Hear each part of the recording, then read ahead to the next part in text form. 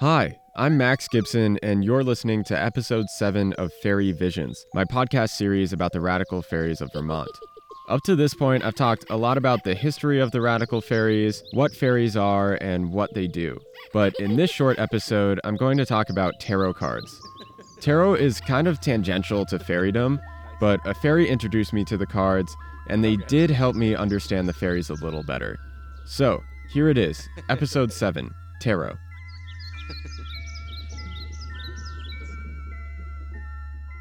Well, my custom, we're doing a tarot theme this year, so I'll show you the cards. When I visited Mixie, he showed me the drag costumes he and a few other fairies were working on for Mardi Gras.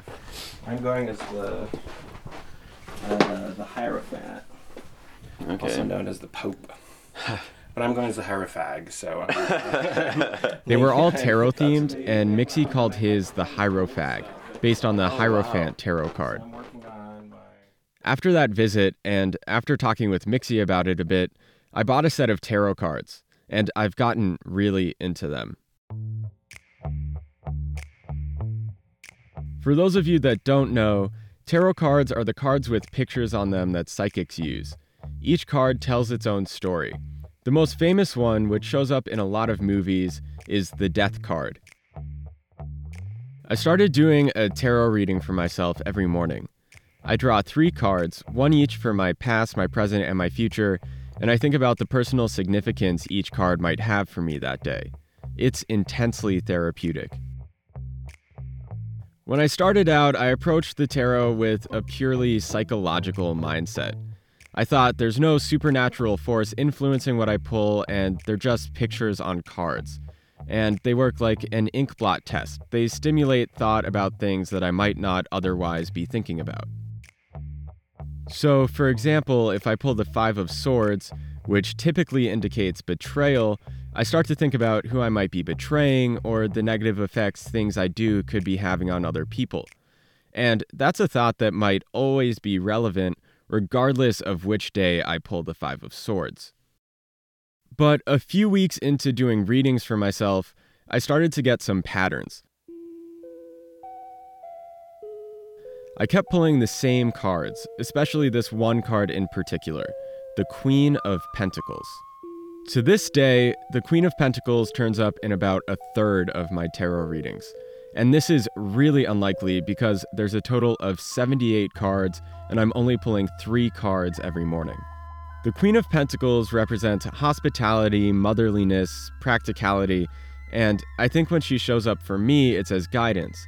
Like she's steering me back to being present for the people I care about. But I've tried that, and she keeps coming up, and I'm still not quite sure why.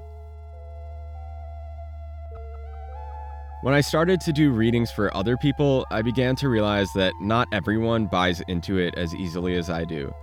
I did a reading for my brother Bo, for example, and he was not satisfied with how vague the cards can be. He said his reading could apply to anyone, at any time, and yeah, maybe he's right.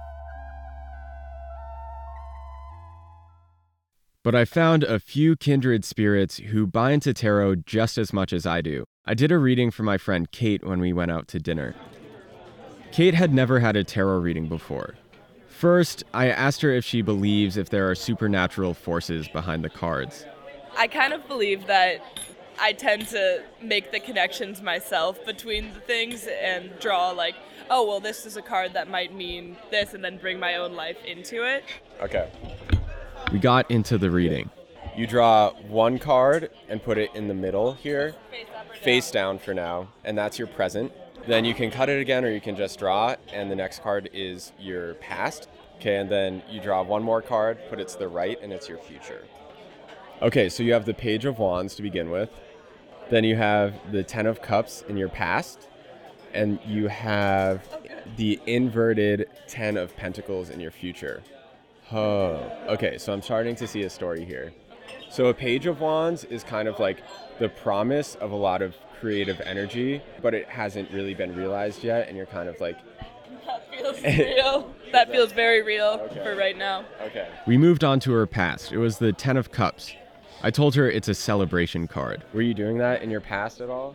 My whole life has been a party and a celebration so far, so yes. Okay, that's not helpful. I actually saw a link between the celebration in the Ten of Cups and Kate's present card, the Page of Wands.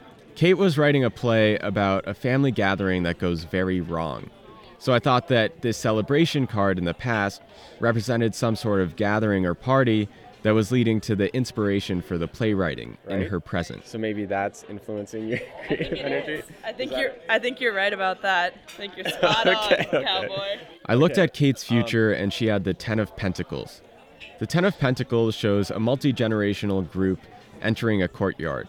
I normally read it as a homecoming card, but for Kate it was inverted, so it was upside down. I mean, we were just talking about how you plan on not going home in the future. So I think what this is saying is that you shouldn't go home if you want to fulfill the creative energy that the page kind of brings into your life. I think I started to win her over. If you're telling me the truth about what each of these cards mean, to the best of my ability, yeah. Then I think it would be relevant whether or not we were having a conversation, whether or not there was anything to read into. So you like the tarot? I do, yes. Okay. I'm going to take a picture of it. Tarot is by no means something that all fairies do. It's something Mixie specifically does, and it's a personal practice that he took from witchcraft. But this mysticism in tarot is one aspect of paganism, witchcraft, fairy magic that I can now see myself getting into. And after trying to share tarot with the people around me, I now know that it's best to be with like-minded people to enjoy this kind of mysticism. Haters just ruin the fun. You need a solid community for this type of thing. It helps me understand why the radical fairies value their fairy communities so much. In the end, I really like tarot and I really like talking to people about it, so maybe I'm more of a fairy than I thought.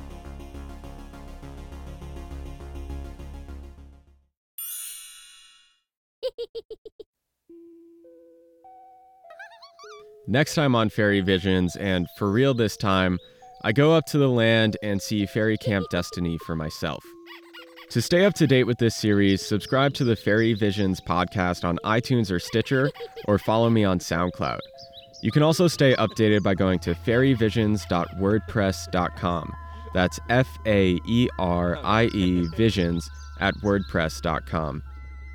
Thank you, Mixie, for sparking my interest in tarot, and thank you to Bo, Kate, the residents of Foley House, and the many other people I inflicted my tarot readings on. The songs you've heard in this episode are Harry Fairy Hadaruna by Monroeville Music Center, Holy Roller Instrumental by Yacht, and The Life and Death of a Certain K. Zabriskie Patriarch by Chris Zabriskie. Fairy Visions is produced by me, Max Gibson, and I'll talk to you next time. Until then, try to see if you can live your life a little bit more like Kate. My whole life has been a party and a celebration so far.